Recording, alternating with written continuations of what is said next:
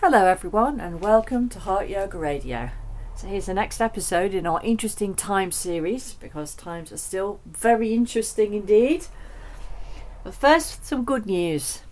Suella Braverman has finally gone, although she does have a nasty habit of going and we all cheer and then she comes back just like, oh. The whole country goes, oh, she's back. So let's hope she's gone for good this time. Actually been sacked rather than just resigning, and hasn't been reappointed to another ministerial post. So let's just hope she's banished to the backbenches where she can kind of grumble her incredible hate speech in a much quieter voice, because she'll have like less of an importance and less of a platform. So it's kind of interesting how all that panned out. So what are your thoughts on the Braverman saga?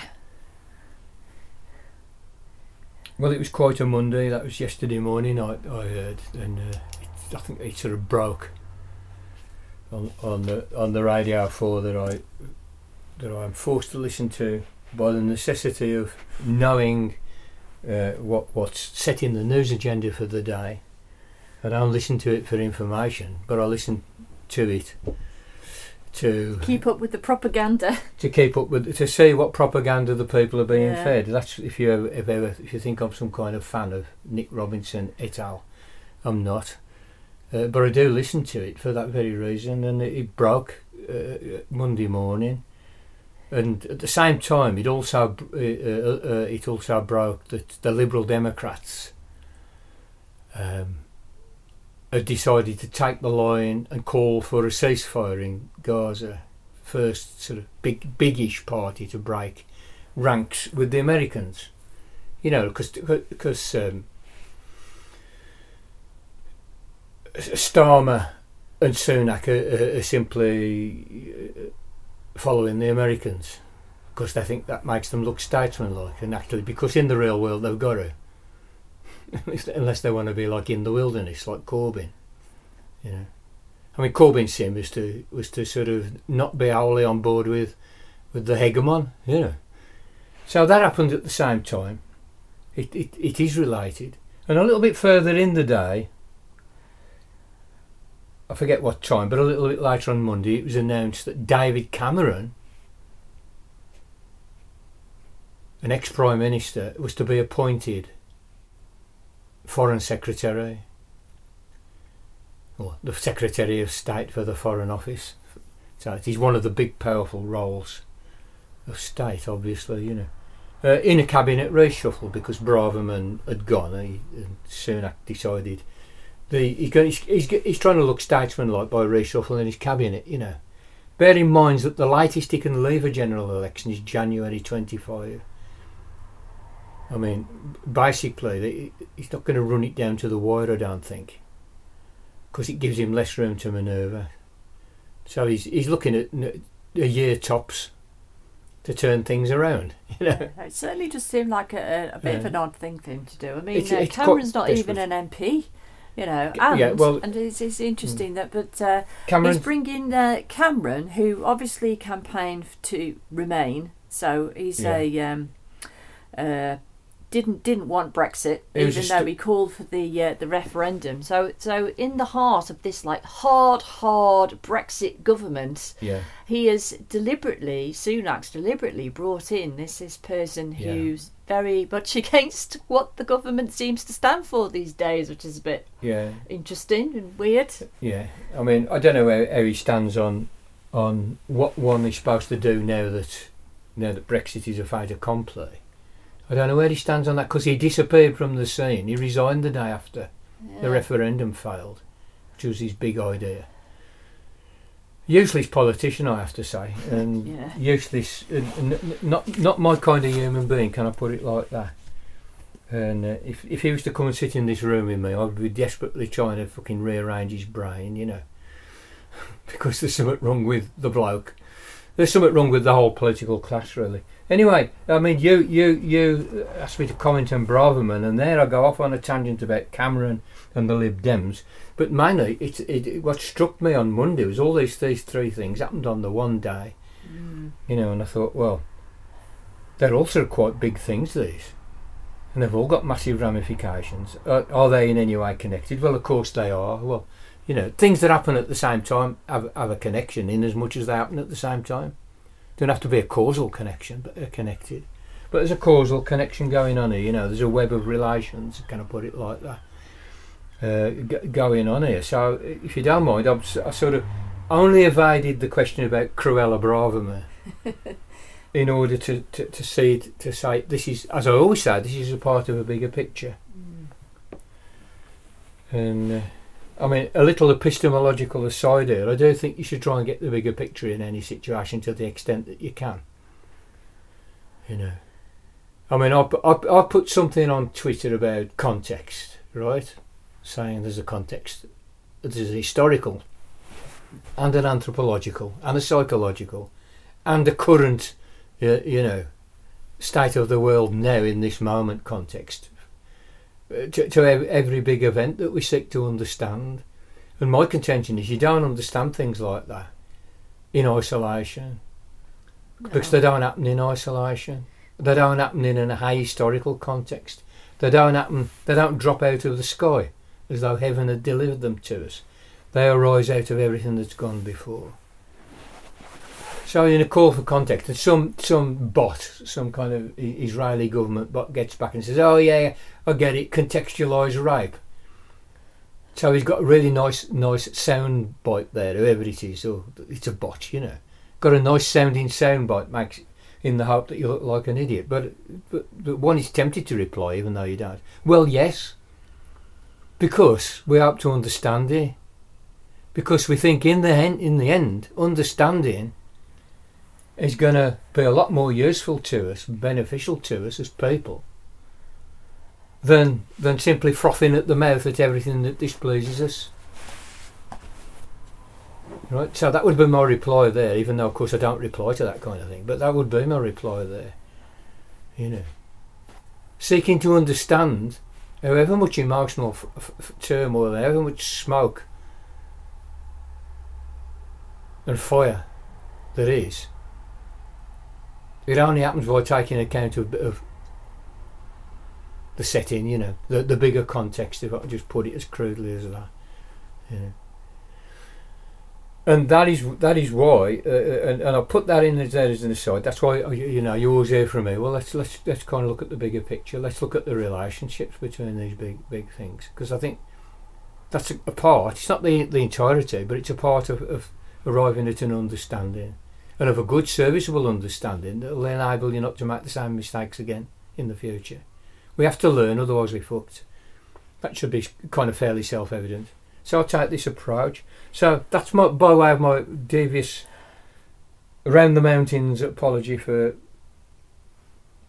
not really jumping in on Cruella the moment you asked me to, but now I'm ready to. I mean, she resigned. This Home Secretary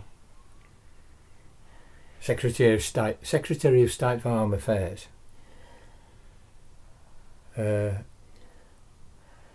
he's very right wing, very right wing.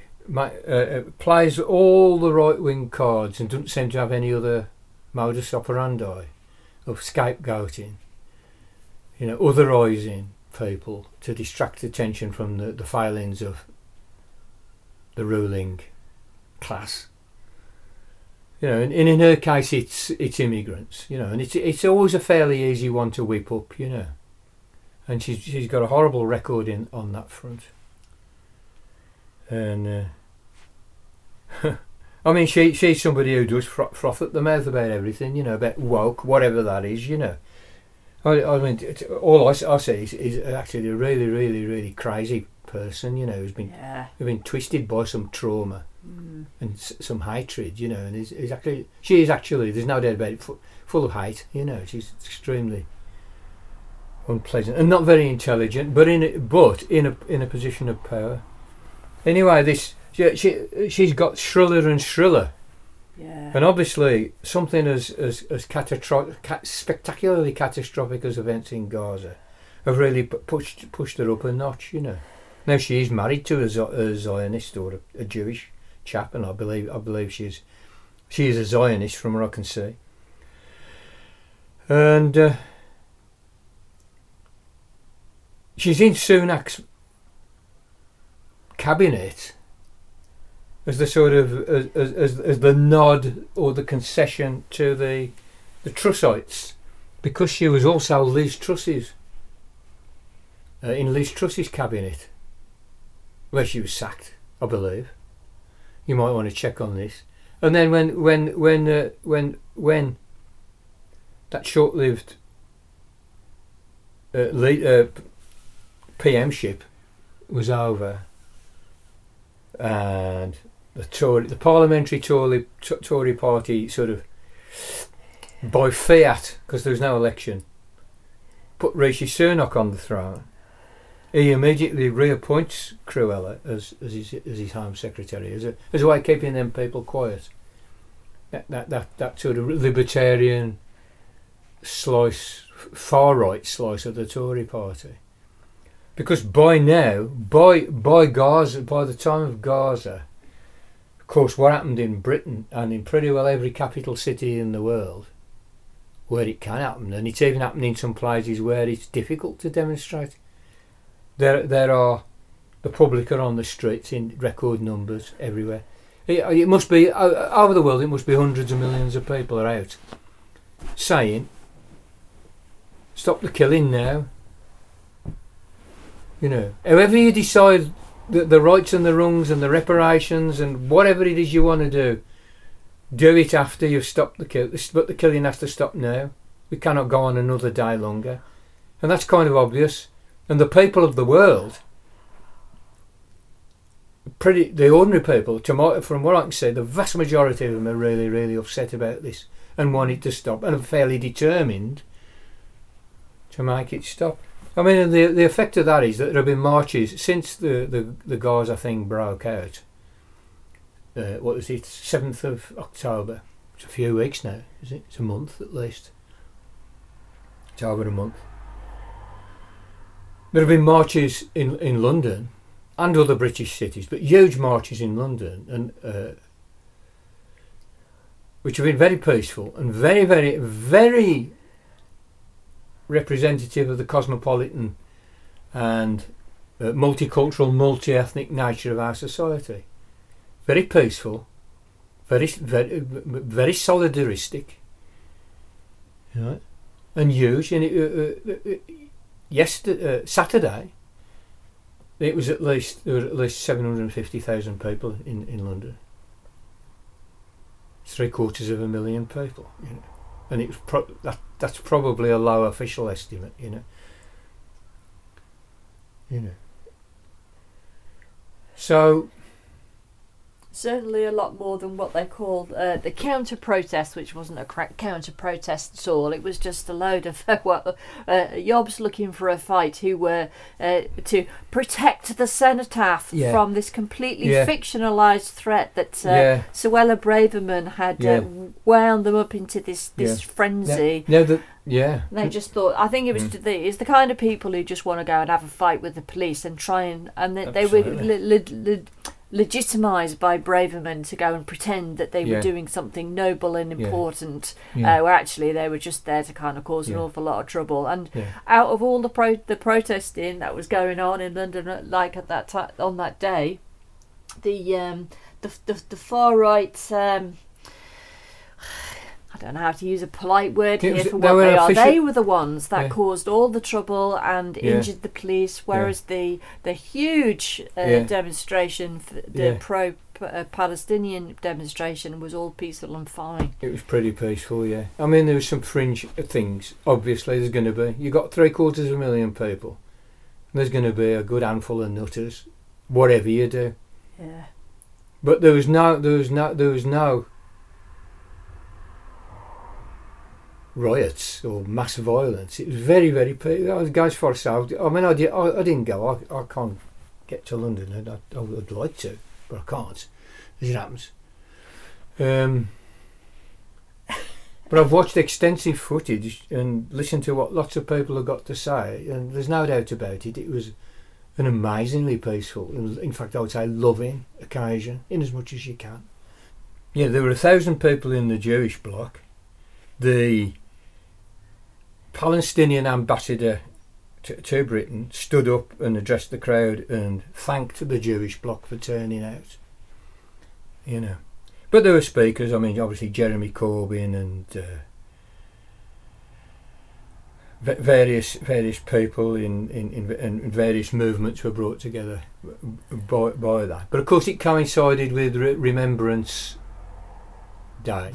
It's 11 o'clock on the 11th of the 11th of every year, and it commemorates actually the armistice in 1914, which signalled the end of the First World War and the breaking out of peace, and it's celebrated for a lot of different reasons, some of which to my mind are kind of complete humbug, and some of which I do understand. You know, if you were in a conflict and you lost your friends, you'd want to from time to time remember and think about them, and you know, feel the sadness and so on. I understand, but anyway, the tradition is that there's a minute's silence or 2 minutes silence in Britain on that day, whenever it is, and then on the Sunday following there is a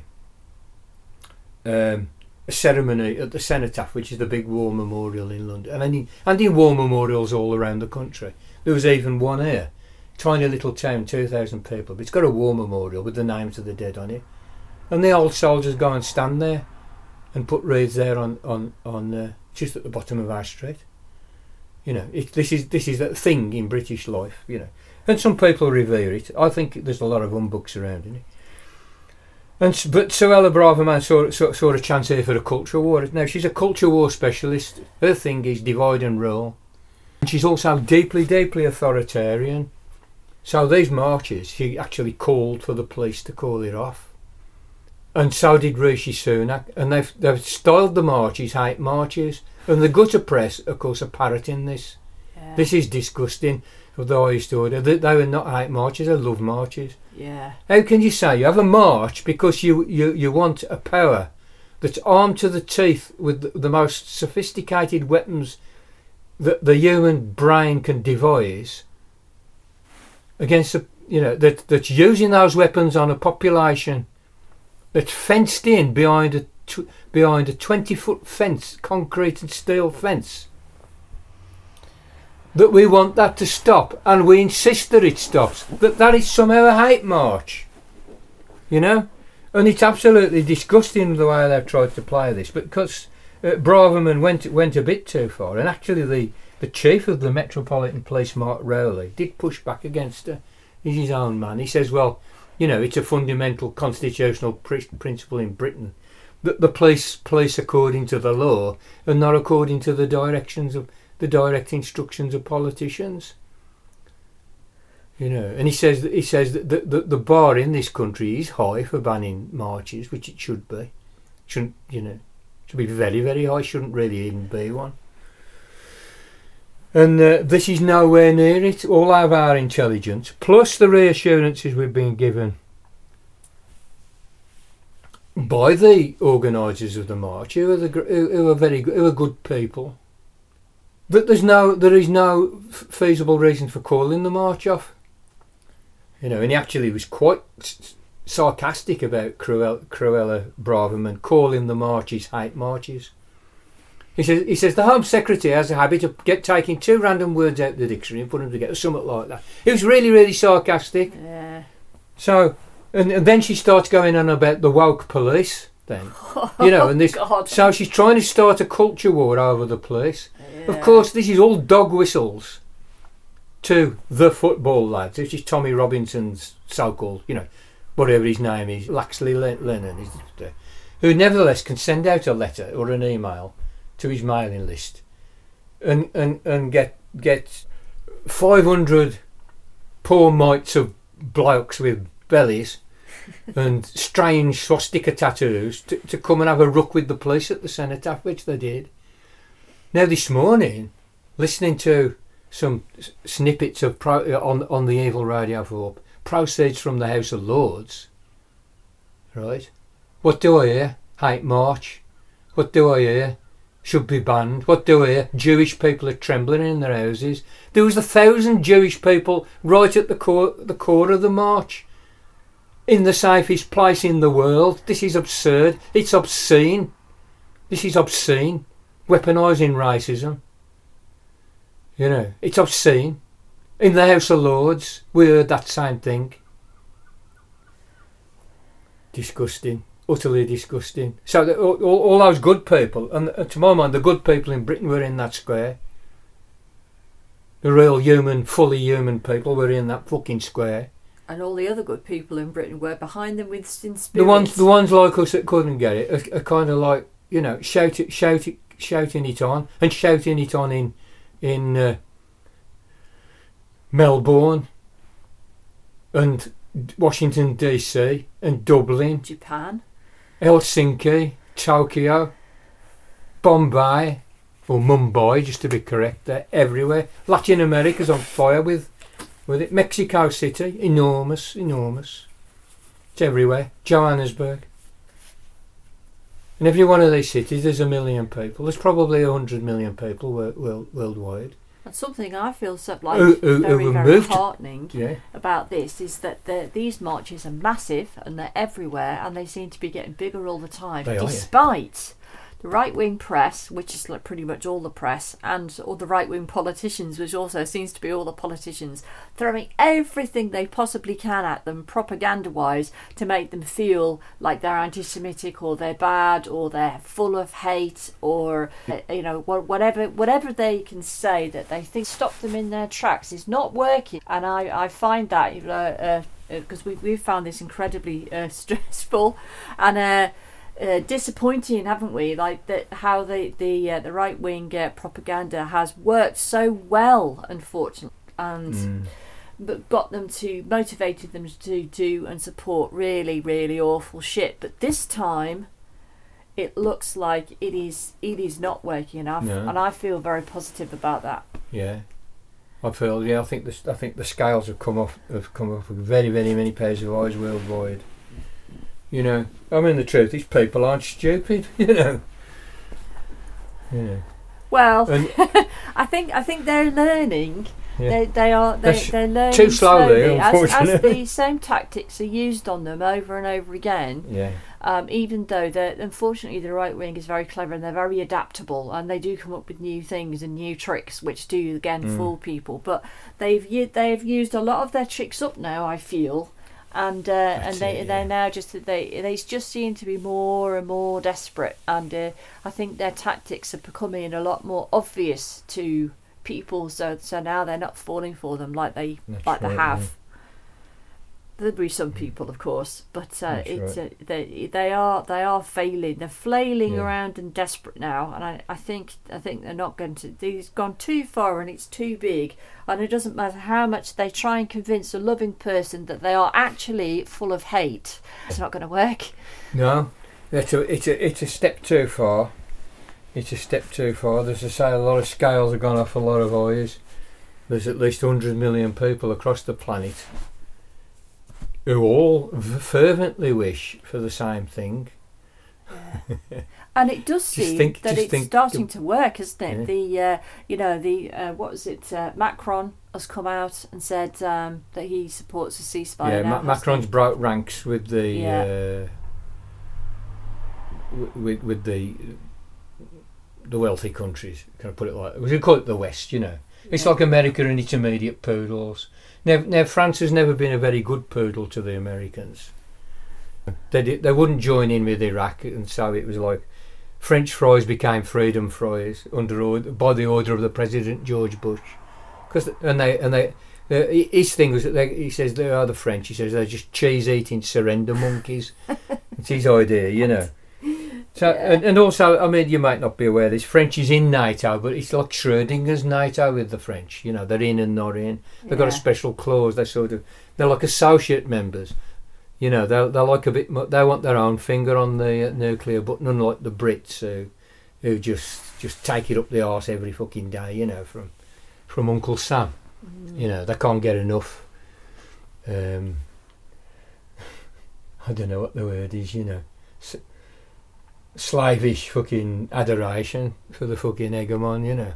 And even Biden is taking little tiny fairy steps away from the kill them all stance. We said that. Yeah. No, we said this is what. Now watch this now very closely, because this is what is going to happen. You can go back over the podcast. You'll hear me say this. He says they'll have to back away from this stance. And I believe that the ruling class, the global ruling class, was shocked by the turnout worldwide, and that, you know, and the fact that we never hear about the Arab Street in mainstream media makes me think they are really, really worried.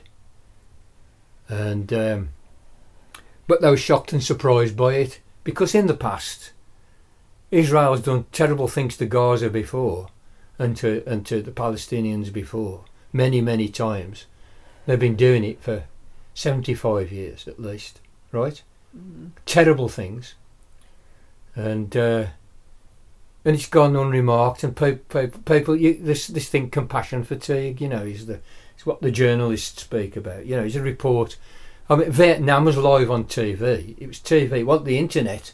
Now the reach with the internet is fantastic, but at the same time, you have to really work hard to figure out what's true and what somebody's concocted, you know. Or it may be what an AI bot has concocted these days. So there's all this extra work in figuring out, but there's also all this extra information. Back in the day of the Vietnam War, it just came through the tube onto the telly. You know, it was televised. Horrors were televised. You could see napalm dropping on villages and stuff. And that was a war that was stopped ultimately by people going out on the street, which incidentally America lost. They lose all these wars. They lose them. They lost Iraq. They lost Afghanistan. Because the people on the ground, it's their home. They're going to stay there. They're not going anywhere. This is our place. This is, you know. You're just these fucking nutters that come from overseas in these helicopters, you know. So there's a lot of shock and surprise, because in the past people have been supine and they've suffered from compassion fatigue, or the news was successfully suppressed, you know, to some degree. Yeah. Now this is not possible. And also, because it's so big, it's giving groups all over the world a lot of courage to go out and protest as well. So it's like there does feel like a kind of global support. That's right, yeah. I mean, the thought that I'll just throw out here for it is if this 100 million people can all agree on this one thing and fervently wish for it to happen, and it's not just a wish on the wish list, it's something that they're determined to happen, and they'll keep coming out until it happens. Maybe one day when the dust settles in Gaza, which it'll never settle, but at least when things quieten down somewhat, that 100 million people could ask themselves, I wonder what else we agree on. Maybe we could find one other point we agree on and get that one this time, and then the next time, well, what else can we agree on? Let's go on. You know, there's a potential force trying to be born here, you know. I mean, obviously it's a pipe dream of mine that would happen one day, and how it would happen I don't know, but I mean, obviously there are people who... This is a good start though. There are people who see this and are grafting away to sort of make stuff like this happen, and I just think that out of the most dark events, you know, I've been on this planet quite a long time, you know, I don't think anything this horrific is. I mean, there has, you know, Grozny, and you know, there's the world just does horrors every single day. So, you know, but this is pretty up there. You know, interesting the degree of depravity of what's going on. You know, it's just off the scale. So, the people have woken up, you know, and but the governments of the world, it seems to me, have gone to war with the people over this, especially the rich countries. Yeah. But France, and I said to you, one by one, they'll go. You can see them, but they're not wanting to. They're not wanting to appear as though they were fazed and shocked by the public reaction globally. by that 100 million people on the march. This terrified. This is the mob of which by which they are haunted. But they're all the main governments of the big rich countries are expressing exactly the opposite sentiment to the mob. They all start out, America defends the right of Israel to defend itself, was the first thing, and that was the end of it. In other words, that was genocide Joe. Give Netanyahu the nod to genocide them, and to kill as many as you can and push the rest out. This has been on the agenda since the conception of Zionism. You read the early Zionist papers, theoretical works, it goes back into the 19th century. It was always the agenda that it's a bit inconvenient, there's some people already there. Oh, we'll have to get rid of them. So Genocide Joe basically said, do your worst, And his poodles all nodded along with him. And Starmer, because he thinks he might be the next Prime Minister, thinks he's doing the statesman-like thing and nods along. This is the automatic behaviour, the thoughtless, unreflective, unphilosophical, psychopathic behaviour of our leaders. This is the calculations that they make to get into power, to stay into power, and then lord it over us. But all our political class, en masse, with very, very few exceptions, is completely divorced from the sentiment of the mass of the people on the planet. And this is what's come to light to me that matters, is how deep that divorce is. It's they live in a bubble of their own. And I think Braverman, when she says these are hate marches, really, really believes it. And it's just objectively not true. Cannot be construed as true by any amount of fucking spinning. But this is the official line, not only of the Conservative Party, of the entire political class. Now they've been caught out, and they know they've been caught out. They've been caught napping and they've been caught out. And I said to you, this is what I'm seeing, that they'll now try and inch away from the genocide position. But there's enough of us have seen and recorded and took the screenshots and made the recordings, and I'm going to hold you to this, you cunts, until I die. I'm going to remind you every single day. You gave the nod to a genocide. They're shocked by the reaction, so they're going to inch away from you, in the hope that we don't notice that they inch away from it, and they'll end up eventually saying ceasefire. And lo and behold, this is what's happening, because then a few days later it starts saying, can't have a ceasefire, no, it freezes everything, Starmer's stupid analysis, we can't have a ceasefire because we've got to kill a few more yet, because they haven't killed enough yet to get their to feel satisfied, or whatever the fuck the mentality is going on. And it is something as crude and primitive and evil as that, So we'll say, oh, we've got to have some humanitarian corridors so we can drive the 2 lorries that we'll, the three boxes of biscuits that we'll are in, and the 2 cases of bottled water, And so they all start parroting that, because Genocide Joe thinks, oh, I might have slipped up here. So they all start parroting that, And then they actually then start sort of making sort of like crocodile tears about dead babies in Gaza, and saying he's got to obey international law. This morning Biden's saying, I've been on the phone to Netanyahu and I've asked him, please will he not bomb any more hospitals, right? Yeah. Please, man. Joe Biden says he puts it like that, like he's the supplicant. He could stop that war with one phone call now. And we know he's got to say to Netanyahu, he says, that $3 billion we give you every year, and those state-of-the-art arms we give you every year, will let you buy that nobody else can buy, like F-35s. They're stopping now unless you fucking ceasefire now. Now, this moment, now. And we get the United Nations in, and the fucking and Médecins Sans Frontières and all the rest of it. We get the aid in there now, this minute. He could say that, but he doesn't, because it's part of this game of trying to recover that initial mistake that they made, and they know, They don't. It's not moral remorse with most of them. They're psychos, all of them. We have a system that just prefers those people in those positions. Which is why the system, one of the many reasons why the system has to be completely, dismantled, and we need to build something completely new. Sounds radical, we've got to, otherwise we're fucked, we're dead. And so as a part of that, of course, you've got the Lib Dems in Britain actually saying, "Oh, we'll cease fire." At last, it's took them 5 weeks. And I don't. To me, there's no forgiveness now. It's too late. I said to him, "How many people could have died in that 5 weeks?" You know? Well, okay, you're not in a position to stop it, but you needn't give it your fucking backing. The genocide. It's took you 5 weeks. Fuck you. You're the people that enabled Cameron anyway. Fuck you. That's true. Yeah. So there's no virtue accruing to them for doing the right thing far too late.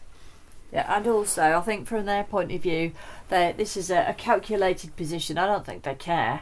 I think they thought, they don't care. They're psychos. They have no feelings. I don't think they care. I think it's just that they're thinking, well, when there's an election coming up soon, and how do we distinguish ourselves from Labour and the Conservatives to get a few extra votes? And they think that this would be a vote winner for them. And I think that's the only reason why, because they got there first to say it. Yeah. So apart from the Greens and Plaid. It was an SNP. The nationalist parties all came out, of course, because they live in they live in small countries too, you know. Yeah. And the Greens, of course, the one Green MP, you know, but the Green Party was there straight away. No messing. Yeah. They're looking better these days than they have for a long time.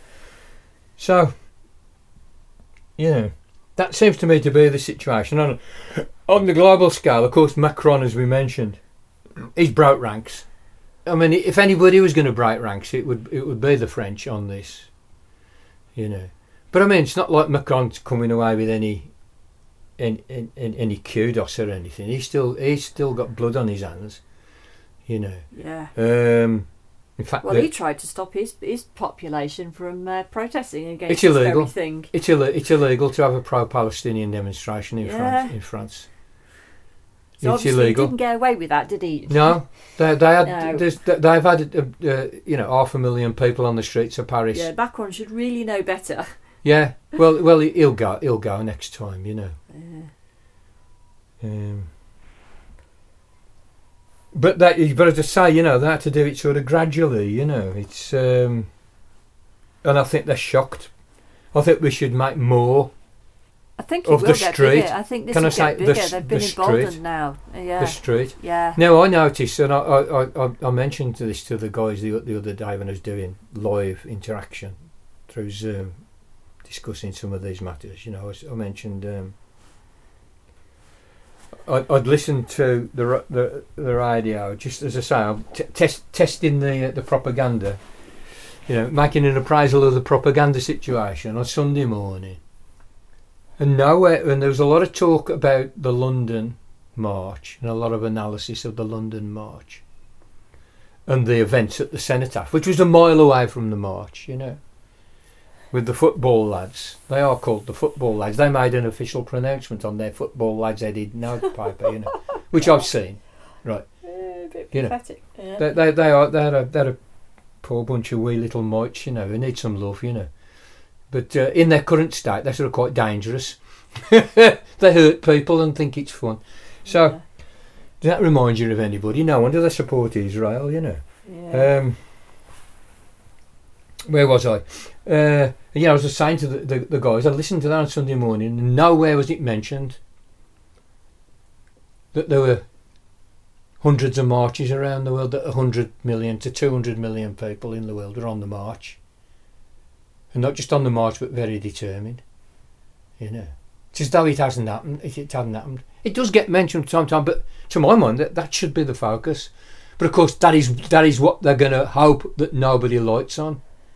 Because the thought of those 100 million across national boundaries acting as one force, because they're doing it now over one issue. Now, if that was a shitty issue, like, you know, we don't want net zero, we want the planet to burn and we'll take our chance, you'd be thinking, my God, yes, the humans are fascists and beyond redemption. press the button now and blow it all up. They're really showing their goodness with but this. They came out on the most wholesome cause, which the preservation of human life, you know, and to call an end to an absolute cornucopia of blood and guts, you know. So that's all of that, of course, comes out of Cruella Braverman being sacked. And basically, she went on the hate march thing, and it was a little step too far for the Tory, the One Nation Tories. There were the Tories that try and pretend Toryism isn't a really nasty philosophy at base, but good and basically decent, ordinary, middle of the road people can follow it as a philosophy and therefore try and give it a human face and make it a bit nice. I mean, it's One Nation Tories would have a sort of pang of conscience, some of them, if you were cutting benefits too much, or disability benefits or pensions. They're sort of, they're kind of softy Tories, you know. They fucking hate what Braverman's been doing and have complained behind the scenes, in private, and sometimes not in private. They've come out, you know, and obviously all the other political parties have weighed in because it's a massive vulnerability to Sunak, you know, that his Home Secretary is actually a frothing racist, basically a fascist, a proto-fascist, you know. So they put pressure on him to get rid of it as well, you know. But of course, who does he appoint? David Cameron. David Cameron's not even, he retired from political life. Well, he doesn't appoint David Cameron Home Secretary. I mean, his Home Secretary is James Cleverly, who we call James Not Very Cleverly. Yeah. Because in fact, I'm a little bit relieved that he's no longer Forest Secretary, because the bloke is as dim as a top H lamp. You know. Yeah. He really has got nothing between his ears. I mean, he's a barrister or a lawyer or something, which makes me think, well, fuck me, you know. So another thing that I want to mention about the David Cameron appointment, which is very surprising to me, is this appointment must severely aggravate the ERG, which has been thought to have wield tremendous power in the Conservative Party. I mean, like, pretty much there has been times when the ERG has practically dictated everything that the Tories have done and voted upon. They've had so much power. So the fact that Sunak has done this, either must be he thinks that the ERG does not have the power that it used to, or is for some reason he's not worried about it, or he's just too stupid to know what the consequences of actions are going to be. I'm not sure, but they can't be very happy about this. So it'll be interesting to see what the pushback, if any, is, because it's definitely not something they would have wanted. Yeah, I think that's right. Cameron might seem initially a kind of a funny choice, you know. There's the right, you know. Well, I mean, of course, he was. Well, Cameron, just to remind people, was the Tory Prime Minister who called for a referendum on, and enabled, through all the legal means and the powers, a referendum to take place on Brexit. But he then immediately becomes the leader of the Remain side. He was a Europhile. And it was a gamble which he thought that he would win, and had been told that he would win by advisors, to bring to a final finish the internal war in the Tory party between pro-EU and anti-EU, so-called Europhiles and Eurosceptics, that dogged the Tory party since the 70s, when the UK joined the EU. In fact, there was a referendum 2 years after we joined, which Labour said leave, right? And the Tories under Ted Heath said remain, because Ted Heath was a big Europhile. And the British public says, yes, we'll stay in. We've had it for 2 years. We like it. We'll stay in. So this wasn't even the first referendum on the second one. Of course, Cameron's gamble didn't pay off, and the day after he immediately resigned from the premiership and and we ended up with Theresa May, did we? Was it Theresa May? Yeah, Theresa May. And then a series of general elections and a series of prime ministers and other high ministers of state. And just increasing chaos within the Tory party after Brexit. Brexit basically exploded the Tory party in a slow death explosion. So, but Sunak's made a calculation here by bringing Cameron in, hasn't he? And I think it's to placate his wet side, or his Europhile side. And also notice he puts Cameron in the Foreign Office. So he's the guy who'll travel around the world now. He'll go to the United Nations. He'll go to whatever summits that they have. When the great powers decide what to do with Palestine once again.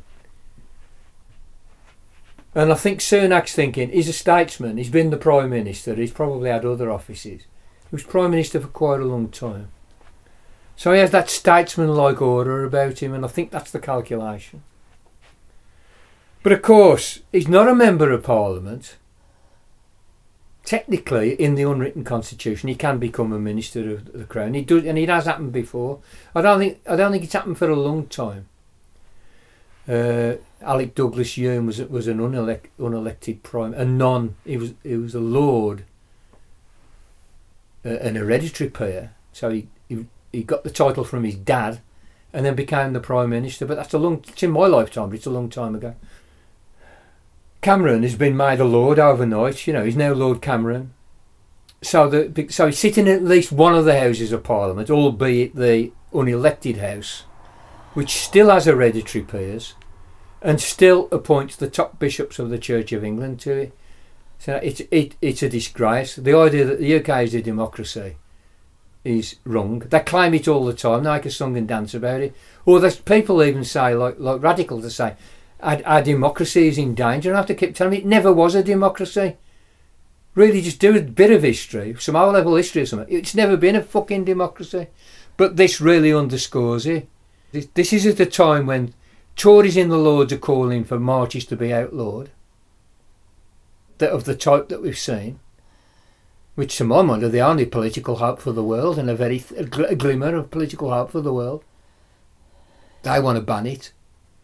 Sunak still would like them to be banned. But of course the police are setting their face against him because the police are woke. Weirdly, see what I mean? How it all fits, and bringing Cameron in without any mandate whatsoever from the people, or even from his own party, hardly, to the most important office of state at this moment, you might say. At a time when there's an international crisis, and it isn't just a skirmish in Gaza. Why do you think Biden sent 2 aircraft carriers down the other end of the Mediterranean the second it kicks off? Work that out. It's because if there's going to be World War III, this is the harbinger. And he's sending Cameron, who has no mandate from the British people whatsoever. So if you're in any doubt about what the power dynamic actually is, look at these 3 incidents, ask yourself what are the connections between them, and it will become apparent to you that our political class really, really, really have no bearing on our wishes, our desires, our lives, anything. We're just pawns in their game. And they are utterly, utterly monstrous. Their position makes them so. Yeah. And also, I think if they're planning on a nice festive World War III, let's make even more money by for the weapons industry idea here. I think the demonstrations against war, really, which is what we're seeing, are going to give them a little bit of pause, because they're thinking, it's this World War Three is not going to be terribly popular, is it? We're going to try, we're trying to whip up the patriotism and all the terrible hate and all this our propaganda is not working. It's not working here. No. So if we go on to a world war and go and do an awful lot more killing of innocent people, probably not going to go down very well. So I think, thank God, that this has kicked off in such a way, with so many millions of people and the protests being so incredibly visible, that it will give them a little bit of pause before we jump into the next world war. Hopefully. I don't know whether it's necessarily that way, but I'd certainly hope it would be that way. Yeah, that would be my hope. I mean, it's definitely got to be a bit of an indicator that it's not going to be popular. They're not going to be all signing up in the army in their droves because they're so excited about another war. Millions of people demonstrating against the Iraq genocide. But that wasn't so massive. It wasn't so global, was it? Like this. Well, I think it was. I mean, it was big, but it wasn't as big as this. It was big. The demos were big, certainly in this country. They were huge. There was 1 million people. Yeah. And one of them at least, But Tony Blair ignored it. Yeah, but it wasn't as big as this. This is really. It was big in this country, but it's big in every country. This is. Yeah. So anyway, that would be my hope. That's my hope too. All right then, folks, watch this space. I think there are many more interesting times to come. I hope you're all doing okay, and we'll speak to you again soon. May all beings be free.